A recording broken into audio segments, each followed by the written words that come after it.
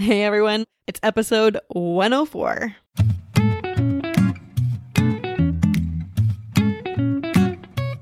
Welcome to the Know, Like, and Trust Show with Brittany Gardner, the podcast where we explore the world of personal branding and how to build your know, like, and trust factor up for ultimate business success.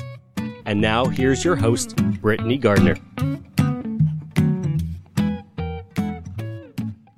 Today, you guys, I'm going to be talking with John DeMato. He's a brand photographer, and as you might imagine, the pandemic has had to include some shifts for him to work as a business, for him to make a living. He's got some really great nuggets of wisdom to share with you, not only about how to show up with a brand presence online, but specifically a lot of tips on what to do to set yourself apart online when everything is virtual and we're all using the same tools. So listen into our episode, but first I want to tell you a little bit about John. He's a branded lifestyle portrait and virtual photographer who collaborates with speakers, trainers, and other expert-based business owners to create an emotional connection with their audiences through persuasive visual storytelling. More than a photographer, John sets his clients up for success beyond the photo sessions by coaching them on how to best leverage their image content for every touch point across their online presence.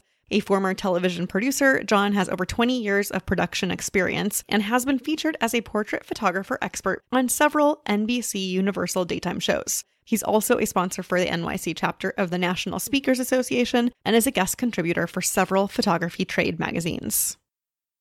All right, John, I'm so excited to have you on the Know, Like, and Trust show. Thank you for having me. So this is pretty cool. I think you might be the other first brand photographer type person I've had as a guest on the show, but you've got something pretty cool in the works. And I know that a lot of businesses have had to make some drastic changes over the last few months, just given what's going on in our world right now. So why don't you tell us a little bit about how you got on that path? Sure. It was probably early mid-April. And I hadn't picked up the camera in about 5-6 weeks, and I was recovering from coronavirus symptoms, feeling pretty crappy and a little disillusioned, sprinkling a little depression in there while we're at it. Because, hey, why not, right? Yeah, because that's exactly what it was. It was really an insane time, and I wasn't sure what the hell was going on in the world around me. I signed up for an online presentation held by the New York City chapter of the National Speakers Association, to which I am a photography sponsor. I shoot their monthly meetings. And for the first time in about a year and a half, they canceled, obviously, the in-person meeting and opted for a virtual session. And I just literally wanted to go on that call just to see familiar faces and feel not weird for the first time in a couple months. So I just checked in, was watching it, and I'm in my office, kind of slumped in the chair, feeling pretty miserable. And I saw my camera sitting next to me in the office and decided, you know, what the hell? Let me just snap a couple and feel useful for the first time in a while. So I took a couple pictures and I looked at the back of the camera.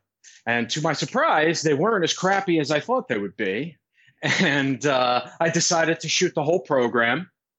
And the next day, to continue that positive momentum, let me not feel crappy, I want to feel useful, I posted a Facebook post and on Instagram with a couple other shots, not too many. And the reaction from the NSA folks was very, very, very excited and happy and grateful that I did that, and had said, wow, you know, we've never seen these kinds of photos before taken, and which makes sense because I had never done it before and I had never really seen it. I just wanted to do it. And the next thing you know, there started to be some knocks at the door. People were interested. They wanted to get some of those photos. So fortunately, coming from a place of love and service led to something valuable for my audience. And that's kind of how it started. That's fantastic, because I know that as entrepreneurs, we've heard a lot of talk about the pivot, and it got to be the point where no one wanted to hear that word anymore because it was so overplayed. But you actually kind of fell into your business shift, at least for the time being here, and were able to make something positive out of it. But In addition to that, it actually kind of pulled you out of a not so great place. Am I correct?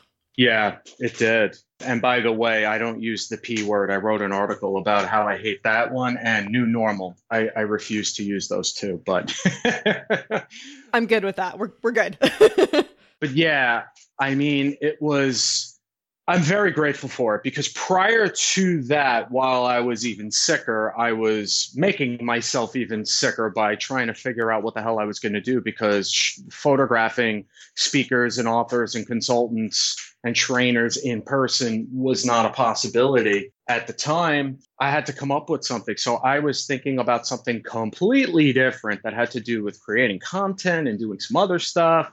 And the next thing I know, the thing that I ended up doing was something that I wasn't even thinking about at all. It just happened. And like I said, sometimes the best ideas come in those kinds of situations. So I lucked out. Yeah, I mean, a lot of people make the joke about how their best ideas come while they're taking a shower. And obviously you weren't taking a shower at the moment, but it's kind of a similar thing. You just picked your camera up on a whim and then look what happened. Yeah. Yeah. I mean, I just wanted to grab the camera and actually take a picture. It was weird. It had been so long. Well, and I think, you're talking about, photography and a camera, and those in our audience who are not photographers and possibly aren't even in a creative field will, only halfway possibly identify with this. But anyone in any creative endeavor, if you go long enough without doing it, it just starts affecting, honestly, your soul because it's so in tune with what you are. But I think even those who aren't in the creative realm, the actual, speakers, the actual consultants that you used to photograph in person, for example, speakers too, I know that they probably get a pretty good high off of delivering a fantastic talk from stage, and they're not getting that right now either. No. And for some of them, the digital applause in the chat box on a Zoom screen with the exclamation points and the yeses, it's nice. And it shows that the audience is engaged. But in terms of the juice from being on a stage, it's nowhere near the same feeling. And actually, I was speaking to a keynoter earlier this morning and brought up that point, how even for me being in a room with an audience, there's a certain level of excitement that comes just from my vantage point. But having said that, virtual presentations is definitely something that, aside from just being better than nothing, it is still an opportunity for them to leverage, an audience to be able to share things to help them get past what's holding them back. So at the end of the day, they're still able to do their jobs. It's just in a different format. That's all. Do you view your shift in the same way that you're still doing your job in just a different format? Or do you feel like this is something that you're going to do for this stage of life, the stage of our world, if you want to call it that, and then shift back again once things are somewhat like what they used to be? Actually, I've already created a repositioning statement and a different model that I'm going to be offering that will incorporate virtual photography moving forward. Because what I realized is from the 100 or so events that I've shot in 3 months, right? I've seen the gamut of different types of speakers at different stages. And what I realized, and getting the feedback from the people that I've worked with, specifically a lot of online folks that have been online for a while, even if you're not a solely online business owner, all of these speakers have tentacles in their business that leads towards the online space. Webinars, masterminds, intensives. They've been doing this stuff for years. So by shooting not just the lifestyle portrait of them working on the laptop, which I've been doing for years, it's now actually shooting from the vantage point of the audience member watching the laptop on the other side of that presentation that will truly encapsulate who they are, who they serve, and why they do what they do. So that's going to be a big thing moving forward. Well, yeah. And I'm, at the time of this recording, I just finished an 1.5-hour intensive with one of my clients that was legitimately 100% Zoom. So And that is a big part of what I do in my business and in my world. And you're right. It's something that people have largely ignored up till now. I had a woman say, two women actually say to me, I've been doing this for about 13 years and I've been looking for someone like you the whole time and no one's ever offered it this way. I'm like, well, I guess it took a pandemic to come to my senses. I'm sorry. I didn't know. Hey, well, if that's what it took, right? Yeah, but you know what, though? I mean, and the reality is, if you're telling a story to your audience and you're creating that relationship and you're letting them have an entry point into your life and your business, it's important to capture all aspects of that life and that business, because that's how you create that connection with people so they can see what it looks like when they work with you. So it seems like such a no-brainer. As a matter of fact, probably about a week or so in, I would say to myself, what the hell was I thinking? How is this not a part of it? It just is what it is. But better late than never is what I say to that. Absolutely. So when you started doing this, I'm going to imagine that you ran into a few hurdles getting things set up early on. What were the commonalities that most of your clients faced in getting good quality out of what you were offering? So the first hurdle was figuring out how I can make this look interesting and not shoot a laptop on my office desk with all my crap around that looks nothing like what my clients' office desks look like, because I have a lot of gear everywhere. So that took a little bit of visualizing and figuring out, okay, I need to leverage other spaces in terms of the atmosphere around the laptop sitting on a folding table, right? Which is basically the bread and butter of what I do. It's the folding table and the laptop. And that's when I started playing with that. I mean, even to this day, after shooting all of these, I'm always trying to find, oh, that's an interesting wrinkle. Let me use the French door in this way, or let me try the window this way, or whatever. So that was on my end, the window dressing, so to speak. On their end, directing people through a laptop is weird. The first couple I really, and then some of them I did some headshots with, that was really weird. It just does not, the energy is different, but and then understanding that everything is mirrored and opposite. So there was that. But then also on their end was kind of cleaning up their backgrounds, because a lot of these people now we're kind of onto version 2, especially with a lot of the established and higher end speakers. They're like going, full out with all kinds of staging and lighting and digital whiteboards and all this crazy stuff, multiple cameras. But even for some of the other folks, it's just simply a matter of them kind of cleaning up their backgrounds so that we removed all of the distracting elements. And then the next piece was, I can't light you from where I am, so I have to kind of talk you through how to move your lights around, whether they be actual professional lights or they're using lamps from different rooms in the apartment, whatever the case, or their house, whatever the case may be. So there was that. And then the most important piece, and it's something that I'm still working through, is the fact that I'm still educating my clients on the importance of these images, as opposed to leveraging their stage photos in front of hundreds of people and trying to explain to them that comes off as extremely tone deaf, because that's not the scenario in which we're in, and it doesn't resonate with your message in your content that relates to virtual photography. It's just, there's an asynchronicity to that. So it's just letting people know what they don't know is an ongoing thing. Well, yeah, and I would imagine, especially for, all the leadership trainers, the corporate trainers, all those people who made their business around, different workshops and different in-person meetings, a month or so of taking time off from that, all the corporations, all the companies out there, I could see them being like, oh, we'll just reschedule to later. But, we're months deep into this at this point. And I know for a fact, just based on some of my clients and what they've told me, that, they're now transitioning these, training workshops to an online space. And if that's going to continue for the next year, however long it takes for the vaccines to arrive, they need to be able to show that they can still work for people in that manner.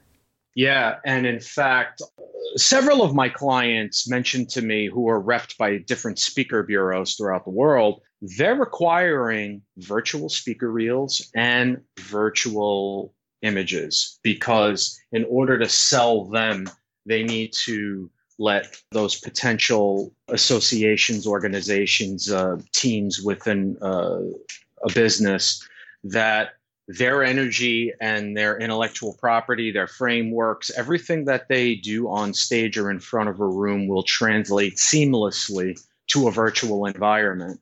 And they need those visual cues that lets them know that this person has experience in front of a Zoom screen. Because the reality is while a lot of people have been doing Zoom for years, there's other people that don't even know how to set up the Zoom screen to begin with, or how to set up permissions and allow certain things to be visible and not visible. And they don't know how to work it. So it's becoming a more important thing that they have the marketing assets that illustrate that they do have the experience in front of a webcam. I think that's a really interesting point you made there, especially because at the beginning of all of this, back in March, early April, I had a few friends reach out to me who know that I've been using Zoom for a while, and they literally just wanted a Zoom 101 from somebody they knew. You know, we hopped on together and she was like, so if I do this and I do this button, I'm like, yeah, you don't want to press that button because you're going to be talking. You don't want to stop and have to go do something. You need this all set up ahead of time. And then I had another friend who actually has a couple of lights. She bought, you know, one of those Amazon like background and light kits for a party so she could do like a DIY photo booth like a couple years ago. And she's like, I can use these lights for Zoom, right? I'm like, yes, you totally can. This is how you do it. But, you know, your average person doesn't have these bits of knowledge. They don't have the skill set. So when you were like directing some of your clients on how to set up lights, did you find that there was kind of a rhythm or a cadence to how you were able to instruct them? Or is it still different for everybody? Well, the good news is that I have 20 years of television production experience as a producer for a talk show. So I've been working with all levels of people, doing all levels of things for a very long time. So I'm able to kind of meet them where they are. If they kind of have an idea of what's going on, I can talk to them with a little more legalese, if you will, whereas other people have no idea what the hell I'm saying. So I have to kind of bring it to a place where I can talk to them so they're able to do the right move the right things, get the stuff in the right position, and kind of position themselves. I mean, at the end of the day, it's all kind of like a feel it out as you go type of process with people, because everybody has a different skill set or a different, you know, aptitude for this kind of thing. And some people have never done it at all. And it's just simply a matter of figuring out how they need to be communicated with. And once that's established, then kind of go from there. So when you are directing these sessions and obviously getting past those first, you know, little awkward bits that I'm sure you're bound to run into, is there anything, especially from a non-speaker point of view, people who aren't necessarily trained speakers, is there anything that you've noticed as a commonality with the clients that you're working with that would help our audience kind of set themselves up for a much better Zoom experience?